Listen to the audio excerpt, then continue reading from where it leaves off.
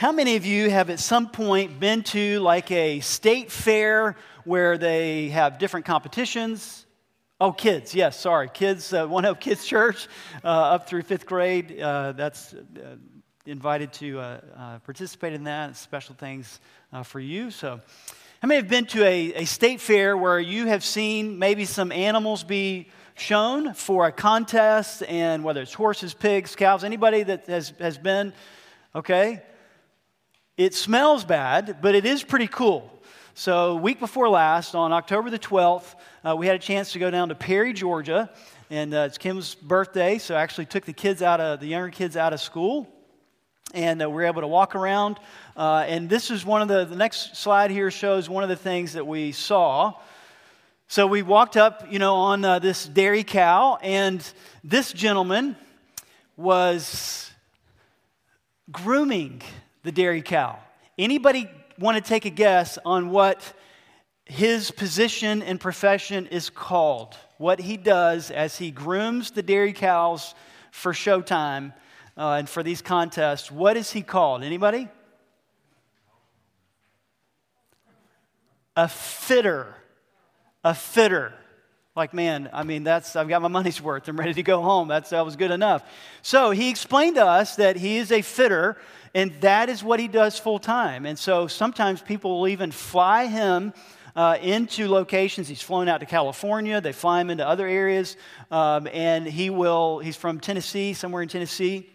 But that's what he does. He gets the dairy cows ready for showtime, shaving. He uses hairspray, blow dryers. It's crazy is what we're learning about this. So what does that tell you about American culture? American culture is very much about competition, right? Who's the best? What's the best pig? What's the best dairy cow? What's the fastest horse? We were talking with another gentleman. He said, I've got some of my race horses here, and they're some of the best in America. I'm like, well, great. And he said, and I'm hoping to get some of my money back tomorrow as we have some barrel racing. I paid the entrance fees, and I'm counting on some of my racers and my horses to bring some of that money back in. And really nice gentleman and kind of explaining. We walked into another entire building where the whole building had art and crafts and quilts and different types of blankets and pies and jams. And on every one of those, there were ribbons. First place, second place, honorable mention. But that is a big part of American culture, is that we want to win. We want to be the best. We want to, have the award. And even last night, we incorporated that, as I mentioned, in the pumpkin carving contest. We could have just carved pumpkins just to have fun, right? But it was a contest. And unfortunately, as we think about tech in the home, sometimes we use our tech devices in the same way to really have selfish kind of exaltation and to say, I want to be better. You got kind of the initial outline, and then pick up on your outline where it says Sunday, October 22nd. And we're looking at how oftentimes tech is corrupted or abused. And a huge part of this is selfish living.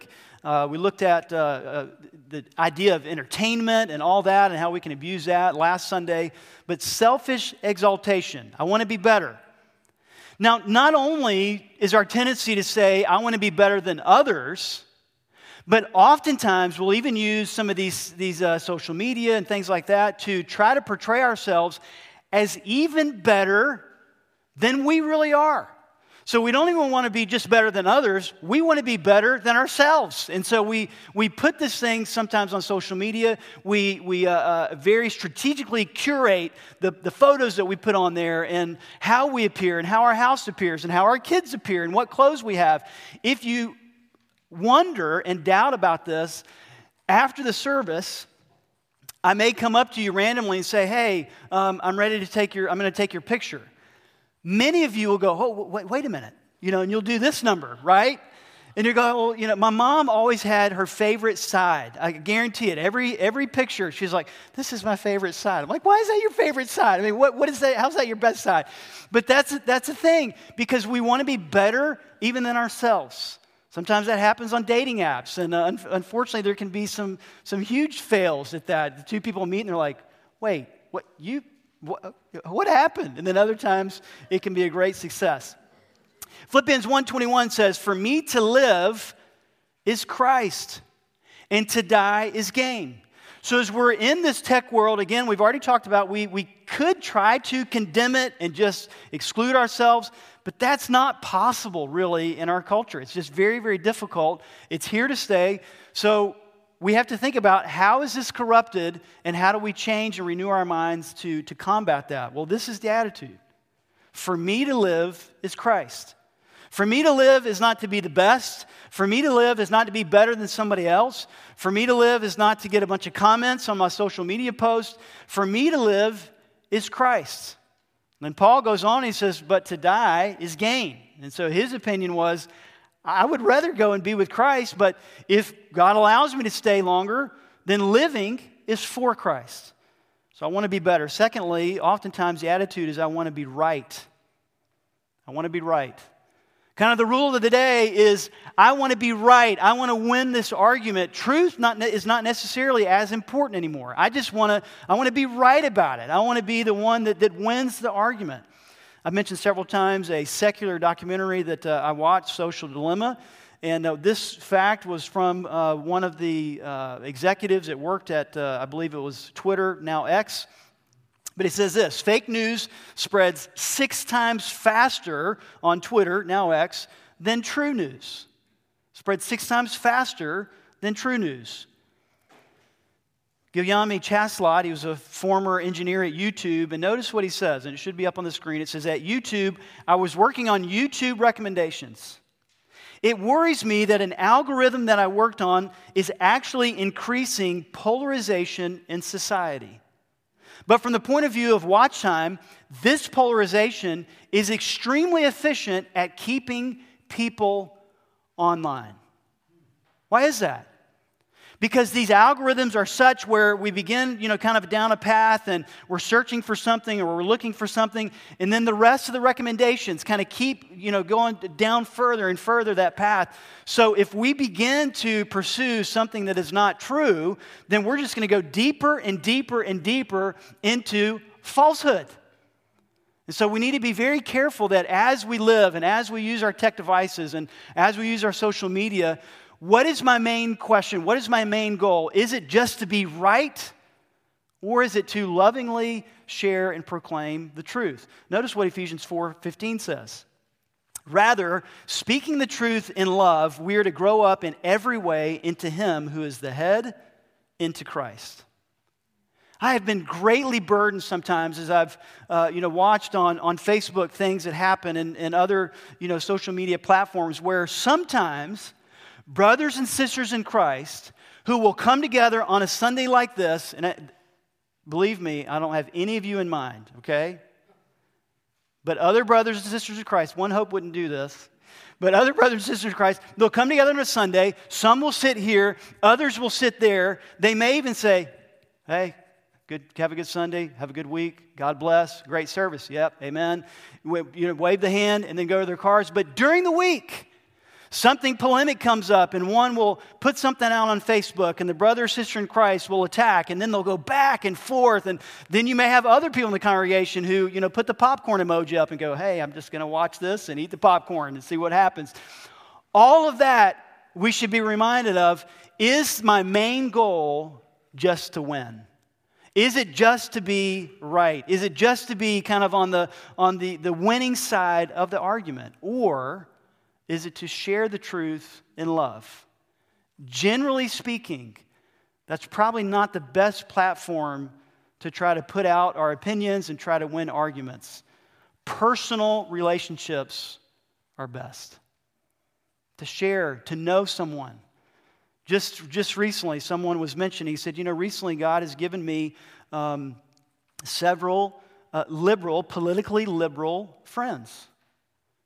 And he said it's actually been good. Because instead of just this nebulous, anonymous face in the news or on social media, I know these people now. I care for these people. I understand that they're not just stupid people. They really believe in some of the things that they teach, and it has given me a much more personal perspective. Praise God for that. because we are human beings. We aren't just text on a black and white or colored screen. So we need to be reminded that it's not about just being right. It's not about just being better. Selfish exaltation. Next, selfish affirmation. Selfish affirmation. I want to be liked. I want to be liked. This desire is not new by any stretch of the imagination. I think from the beginning of man, especially after the fall, of course, in Genesis 3, from that time on, the wickedness in our heart, this is something that we desire. We want to be liked. We want to be accepted. But notice, I thought something was insightful that was written about 10 years ago when Instagram was fairly new still. And notice what this mom said, and blogger Sarah Brooks.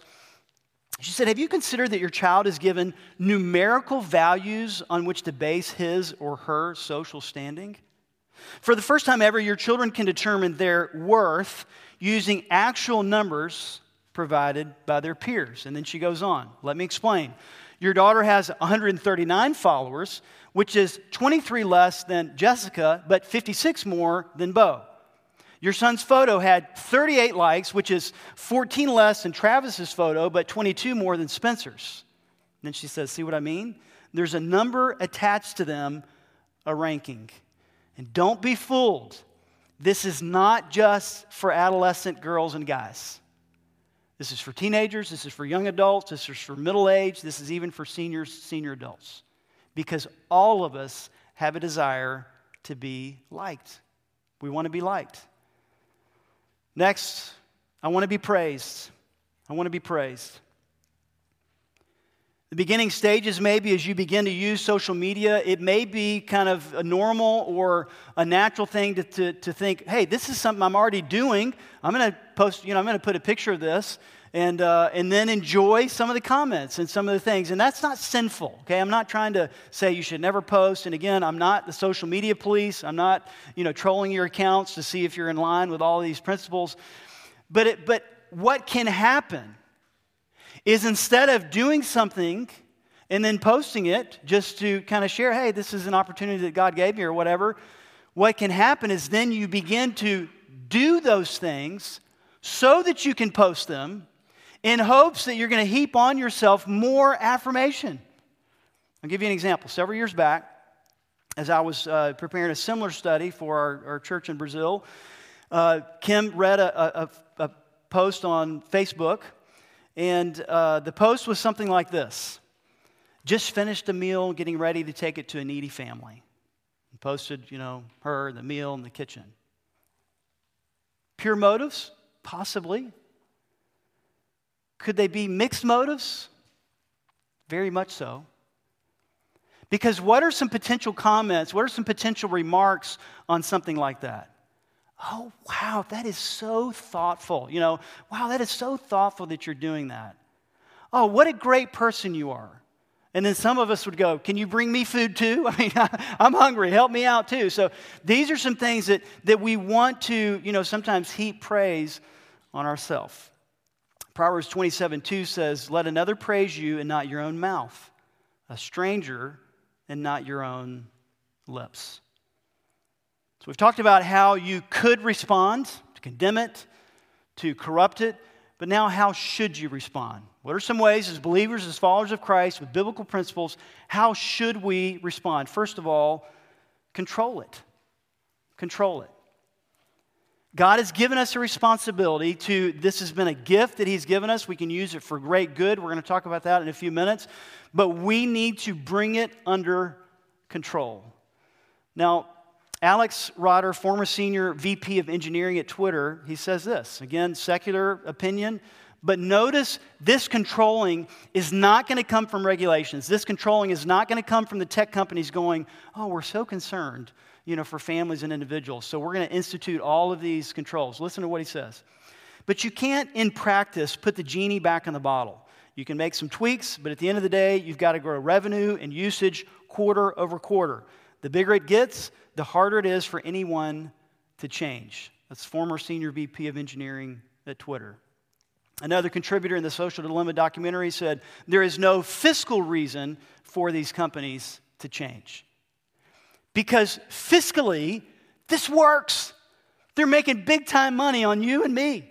So there's no reason for the tech companies to control it, so that leaves it in our hands with the help of the Holy Spirit, who's with us all the time as believers, to then bring this under control and something that will give glory to God. How do we do it? First of all, identify the threats.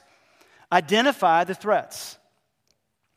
Can you imagine if a country that had no idea who their enemies were? Probably wouldn't stay a country very long. If they had no idea what enemies were around and what enemies, may be against them, can you imagine a team, soccer team, football, volleyball, whatever it is, lacrosse, can you imagine a team that has no idea who they were going to play? They just go on a field and they're like, I have no idea. Is anybody going to show up? Have no idea. Can you imagine a team that were to do that? Can you imagine a driver not even caring about who else is on the road? And you're like, yeah, all the time in Metro Atlanta. That's about 50% of the drivers.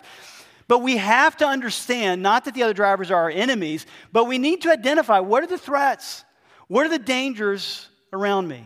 When it comes to tech in your home, you better make the effort to identify the threats. Now, you may say, I don't have time to figure that stuff out. Listen, you don't have time not to figure that out. You may say as parents, listen, my kids are on this and that and this app, and I just don't know all about that stuff. Well, if your kids are on that stuff, you better know what's going on. You better figure it out. You better ask some questions. You better see, what's going on with that.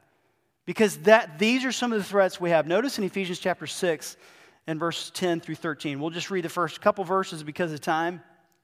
But notice this is part of, and all the way back to the beginning of the study, this is part of a worship issue. This is part of a spiritual battle. Finally, be strong in the Lord, verse 10 of Ephesians 6, and in the strength of his might, put on the whole armor of God that you may be able to stand against the what of the devil?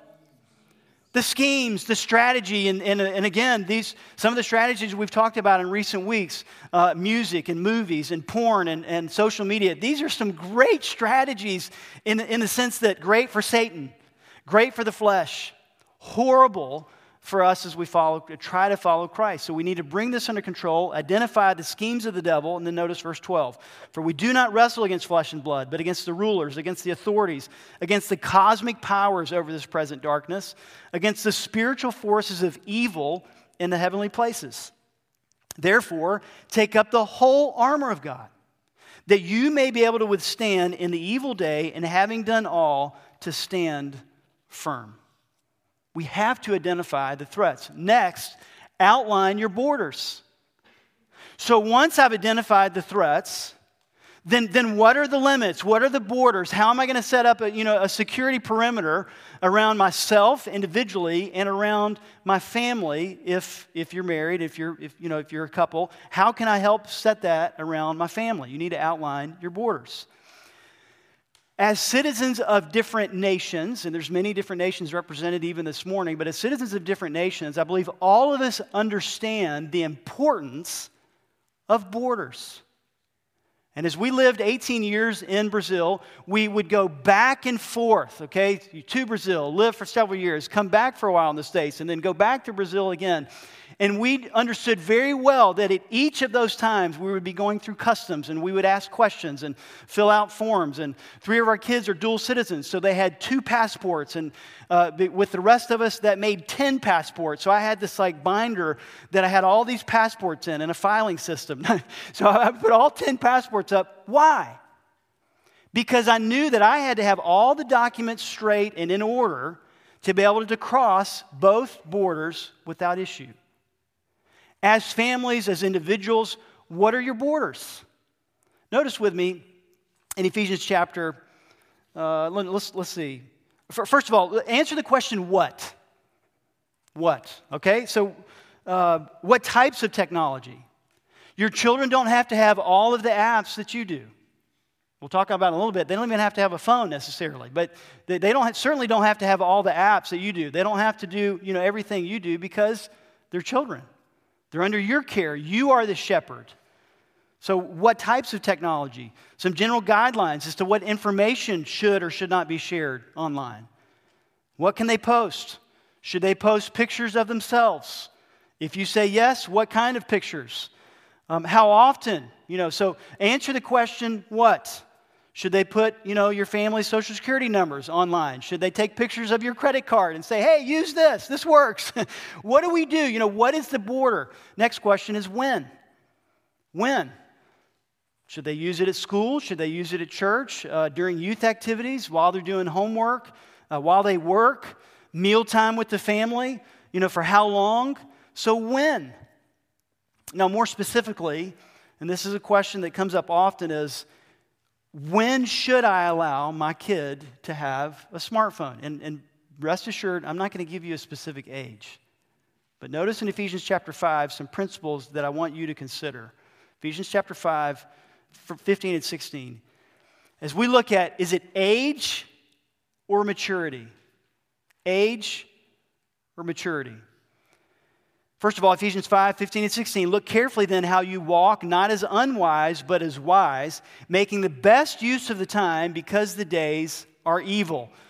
Fast forward, or rewinding all the way back to the beginning, we talked about one of the issues of why this is so important and what is foundational. One of the things we talked about is this is a stewardship issue. So these two verses provide for us a way that we should evaluate as we look at our children, and even ourselves, to be honest. Am I being a good steward of the time that God has given me? Am I making wise use of the time? Am I being a good steward of that? In the context, it's specifically talking about even making a wise use of the gospel and of opportunities in that nature. But I think in a general sense, am I being a good steward of the time and opportunities that God gives me? Secondly, verses 17 and 18. Therefore, do not be foolish, but understand what the will of the Lord is. Do not get drunk with wine, for that is debauchery, but be filled with the Spirit. Then jump ahead to verses 19 and 20.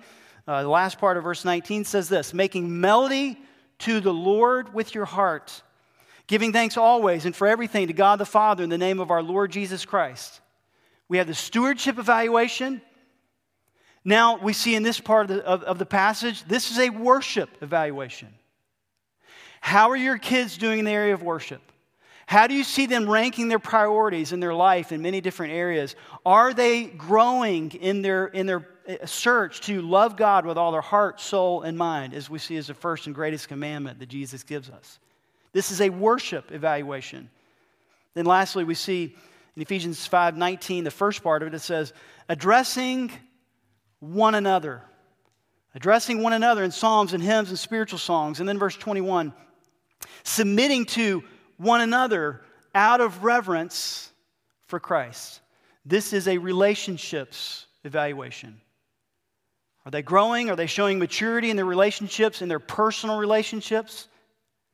Because if they're not showing much maturity and kindness and respect and showing, someone else giving deference in their personal relationships, they're most likely not going to have a magical switch in their online relationships for all of that to just start happening. So you have to evaluate in life, in personal interactions, do we see this? Stewardship, worship, and then relationships. And then think about, this idea of being willing to even admit that you've made mistakes. We have 5 children. I'm not going to name names, but you know our 5. Many of you know our 5 children, and we've made mistakes. Younger children, don't say amen to that. Or my younger children, okay? We made some mistakes. And there's been times where our younger kids have kind of thrown up in our face, well, you gave so-and-so a phone at this age. I'm like, well, yeah, that's what happened to her. But the goal is to say, listen, we're learning. As parents, there is trial and error. As a dad and as a mom, we are enrolled in ongoing or continuing education as parents for the rest of our lives. So as long as we have children on this earth, even when we're 70 and 80, we're still going to be learning things about our kids and our grandkids. So we should be enrolled in continuing education. You can't check out. When they check into junior high school, when they even go to high school, you can't say, man, I've done my part. I'm just going to step back and let them have it. You cannot do that. God has never given us an excuse in the Bible to say, okay, quit your shepherding. As you have older children, it goes into more of kind of coaching and a friend. Quit being a friend. Quit being open for advice. No, it says continue. So we should be enrolled in that class and be willing to say, I've made some mistakes and we've made some mistakes, and these are some things that we've learned, and we want to help you to avoid some of the things that we've seen some of the others struggle with. So as you think about, age and maturity, but then also deliberate mode or default mode. Deliberate mode or default mode. What is, as you watch your kids, as you watch your family in action, what is the default mode when things maybe get a little silent, when things get a little bit, when there's a lull, at the house or in the trip? What is the default mode? Is it for everybody to, just go back to the phones again, put the earbuds in again? Is that the default mode, or is there intentionality on when we're using tech, how we're using that? Another question on establishing the borders is where? Where? Evaluate the element of competency. Are your kids appropriate? Is it age appropriate and maturity level appropriate for what you're allowing them to do? Let me illustrate. So as a 3-year-old, do you think it's a good idea for us to give a razor blade box cutter to a 3-year-old to go sleep and keep in his room? No. Because you might do like Michael did several years ago in whittling some wood with a box cutter, and he whittled part of his finger. So if I give him that, that was several years ago, right, Michael? We gave it to him when he was 4, not 3. So he whittled part of his finger. We thought he was ready, but he wasn't quite ready. But he whittled part of it, and it was like blood everywhere. So we knew this is not a good thing for him just to have, especially not in his room. Is it a good idea for a 10-year-old to, keep a circular saw, a skill saw in his room? Can you do great things with a skill saw? Absolutely. You can do phenomenal things with a skill saw and build things and bless people with those. But most 10-year-olds are not ready to keep a skill saw in their room. Oh, okay, all right, Pastor, what about this? Would you encourage your 13-year-old to take your keys and go to the football game on Friday night? Of course not. That's my car. Or you may think, that's my truck. I don't want my 13-year-old, driving my car or my truck. All right, so let me ask you this. Think about the damage that this can do if given inappropriately and when the child or young person is not competent yet. A knife can do great damage. Skill saw, great damage. Car accident, great damage. But I would say that in numbers and in the scope as we see our culture, this is doing the most. So the question is, it's a level of competency. Is there a maturity level that we are seeing that this is an okay time and a good time to introduce this into the kid's life? Secondly, there's an element of transparency. Growing up, this is before, it's a little bit of my age, but before Facebook was even around from what I understand for sure, email was just coming in, AOL, you've got mail. That was just kind of coming out, but so Kim and I would actually write letters, like on paper, and we would mail them, back and forth when she was at college. So in my senior year in high school, as I was accumulating all of these letters, so that was kind of our social media. We would actually send stuff in the mail, novel idea. But I would put these letters up on a corkboard by my bed. My room, I understood kind of as a general rule growing up, unless I'm changing or something like that, my room, I was not to lock my room. My parents didn't barge in. They respected my privacy. They knew that I was a senior in high school. I was, growing and doing things. I had my own lawn business. So they didn't treat me as a little toddler. But yet there was a level of, there's transparency here. And I knew that as I posted those letters on that corkboard, I knew that my dad and mom could come in at any time and read through those letters. And so you know what that helped me do? That helped Kim and I both to keep our communication clean. God-honoring. It didn't matter to me if my parents looked at that. The same thing is true with this. Your children should not have hidden passwords that you don't know. There should be transparency on all devices they use. Couples, I'm going to go further. Husband or wife, neither one of you should have tech devices with passwords hidden from your spouse. There's no need for that. When Kim and I first got married, we determined early on there's going to be transparency. She can, for many, many years, we had one email account. So we both got everything. And we just knew. Eventually, we have split up into two email accounts, but we have passwords for both. And we regularly look, and not because we are doubting, but because we get kind of communication from different ways. And we're on each other's email accounts. We have a joint Facebook account. We have joint bank account. I mean, we have this transparency. The door on my office doesn't have a lock. She and the kids can open that at any time. I don't have a separate Netflix account that's protected that only I see what I watch. No, it's all transparent. Anybody, my kids, my wife especially, has access to that. That's biblical. That's part of being open and saying, yeah, I'm ready. I want to live in such a way where my family members, God already knows. We can't passcode protect anything from God, right? God already knows. So let's put another element of transparency and allow our family members, especially couples, your spouse. Then another border is why. Why? Is it to brag? What would you think? And many of you have been in our home. What would you think if you came in and you walked in our entryway there? And some of you may remember there's a big glass calendar where we kind of have the stuff for the week for our family. What if on all the other spaces of the wall, there were all different types of poses of me?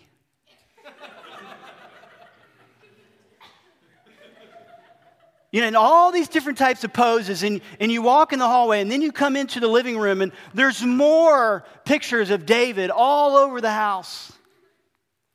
And then under each picture, there's like little chalkboards where you could write, great qualities that you think about me as you come into my house.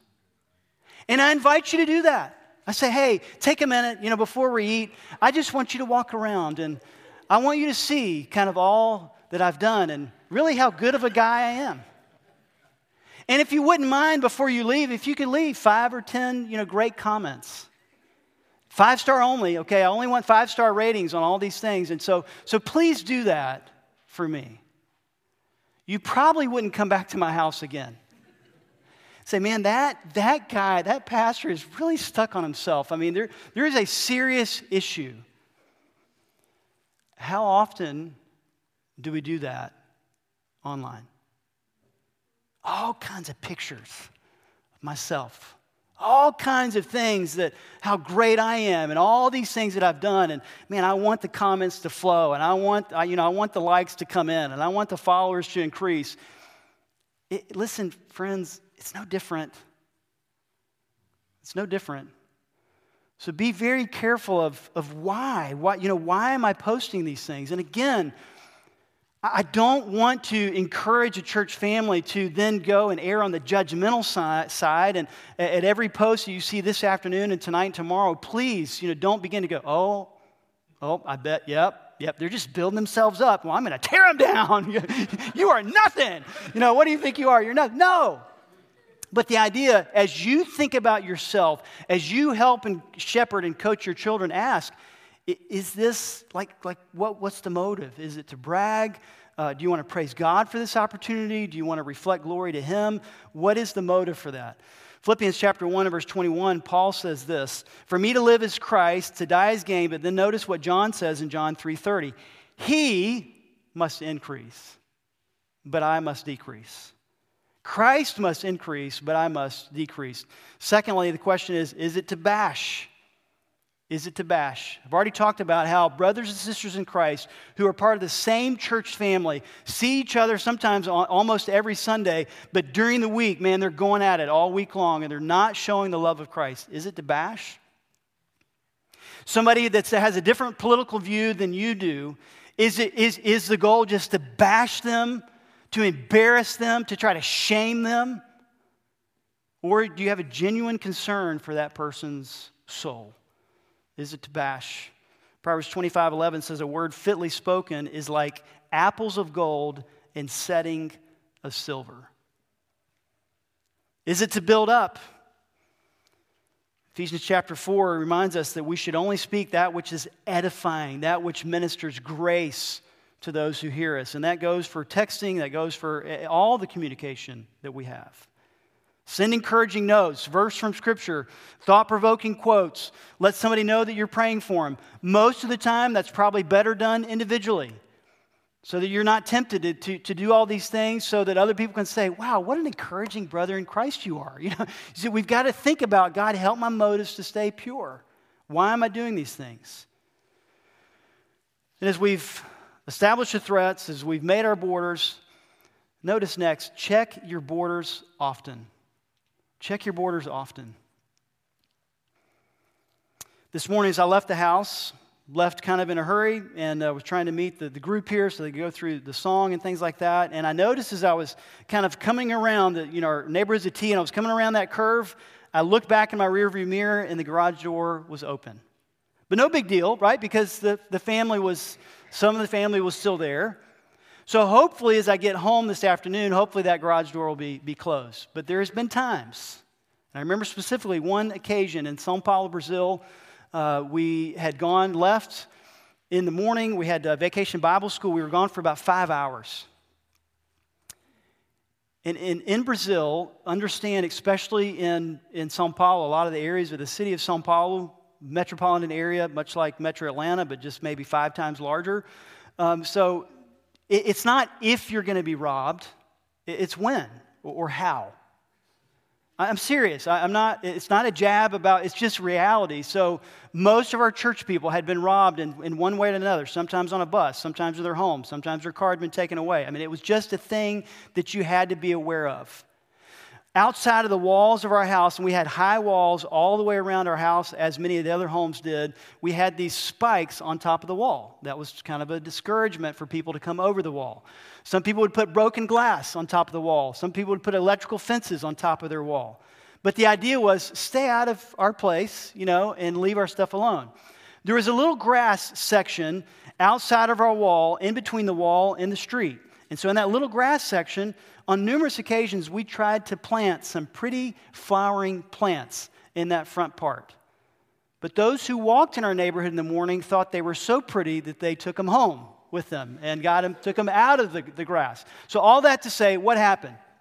We leave in the morning. We're gone for about 5 hours. As we're coming back and I turn into our street, I see that our garage door is open. I've got all kinds of tools. So we're involved in planning churches and building buildings. So I had all kinds of power tools. Our house was not locked up very securely. I mean, it would be very easy to break in. I thought, oh my goodness, what are we going to discover? But thankfully, that sinking feeling in my heart turned to gratitude as I looked again and I saw the street and the neighborhood guard standing right in front of our house. He said, hey, David, this was all in Portuguese, obviously, but he said, hey, David, I noticed, right after you left the garage door open, and I've been standing here the whole time for about 5 hours. I'm like, thank you. You are my hero. You're great. But I didn't check the border. As I left, I did not think. I was thinking about other things, and Kim and I, we didn't check the border, and very easily that day could have ended very, very differently. The guard didn't shame me. He didn't put on the HOA group. Can you imagine what the Huffmans did? I mean, they left their garage door open for 5 hours, and I had to stand here. He didn't shame me. But he kindly just said, hey, I'm glad I was here. I'm glad I saw it. And just next time, pay a little bit more attention. I'm like, yeah, I will. Same thing is true as we check the borders of our home, as we check the borders of how our family uses tech. Why? Notice the next verse, 1 Peter 5 and verse 8.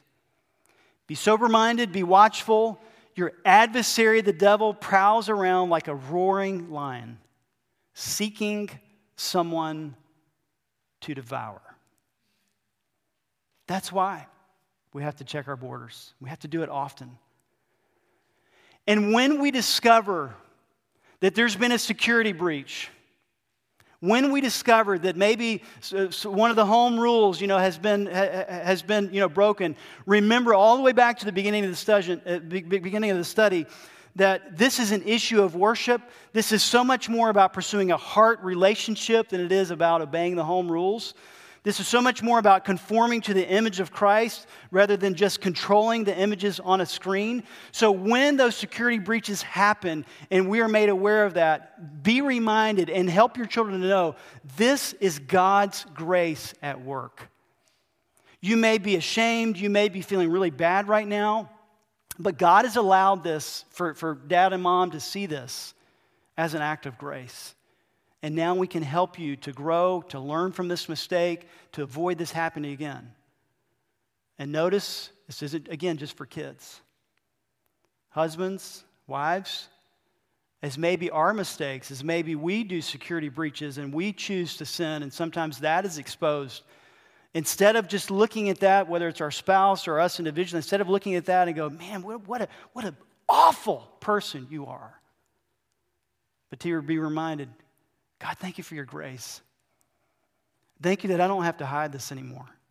Thank you that I can have freedom in Jesus Christ. Thank you that Satan doesn't have to have a heyday in my life, but I can have victory in all of these areas. Check your borders often. Then lastly, channel it. Control it. The tech companies are not going to do that, but channel this. Channel the tech gifts that God has given us. And how can you use that? One is for the gospel of Christ. Paul David Tripp, I've never met him personally, but I've benefited from a lot of his writings. He's very transparent. He shares some of the mistakes that he's made as a pastor, a leader, a husband, and a dad. But notice, this is something that Paul David Tripp says. He says, about 12 years ago, and this was written, so about 15 years ago, actually, I realized that the way that the human culture would communicate was going to change, and that would be driven by these new internet media platforms. And I immediately thought, what a powerful tool for the gospel. One of the first things I did was I decided I would tweet the gospel 3 times every morning, and that began to just build and build and build. And I can honestly say that my entire ministry, the scope of my influence, has been changed by those social media platforms. We only ever project gospel messages that attach the truths of the gospel to the things of everyday life. It's been a tool of enormous good. We've talked a lot about the abuses and the corruption of this, but there is enormous and phenomenal opportunities also through tech. And in that way, he continues, I think we ought to plunder the Egyptians, take what the world has created and use it for the kingdom of God. And I think there are powerful ways we can do that. You know that. You've experienced you've been benefited by others who blog or preach or teach, singers. You've benefited from that. So channel this in a way and asking God, help me to keep my motives in check. Help this not to be so that I just look, great and like a wonderful Christian, but to project the gospel and encourage other people in Christ. This can be for the gospel of Christ, and it should also be for the good of others. For the good of others. In the New Testament, there's about 100 times where the phrase one another is mentioned. 56 or so of those are commands, negative and positive. John 13:34 says, love one another, and in some form that appears about 16 different times. Just in the book of Romans, listen to this, be devoted to one another, honor one another above yourselves, live in harmony with one another, build up one another, be like-minded towards one another, accept one another, admonish one another, greet one another. And God can use our social media platforms, texting, phone calls, emails, to do a lot of those things. They're not perfect substitutes and exclusive substitutes for personal interaction, but they're great add-ons and can really benefit many others for Christ. This series, the recommended book in the back, the best filter on the market, all of that, though, is not as powerful as one thing that I want to end with. You ready? This is it. Model it. Model it. You may have all the truths down. You may be able to quote the verses. You may know Philippians 4:8 front and back, and you can just quote it fast. And you may know all these things. You may have the best internet filters installed in your home. You may check your borders. But I'm telling you, parents, I'm telling you, those that mentor and have opportunities to disciple others, if you do not live it and model it yourself, that message will ring out far louder than anything else. That's why we see the truths in Scripture. In 1 Corinthians 11, verse 1, Paul says, "Be imitators of me as I am of Christ." This is a huge burden of mine. This is a big responsibility. I desire and I pray that I can look at my kids and I say, hey, be imitators of me as I imitate Christ. And there's certainly sometimes where my kids, they're very intelligent and they know, okay, Dad is not imitating Christ right now, so I don't think this is something we should do either. Next, we see Paul in Philippians 4:9 say, "What you have learned and received and heard and seen in me, practice these things, and the God of peace will be with you." Would you bow your heads and close your eyes as we close?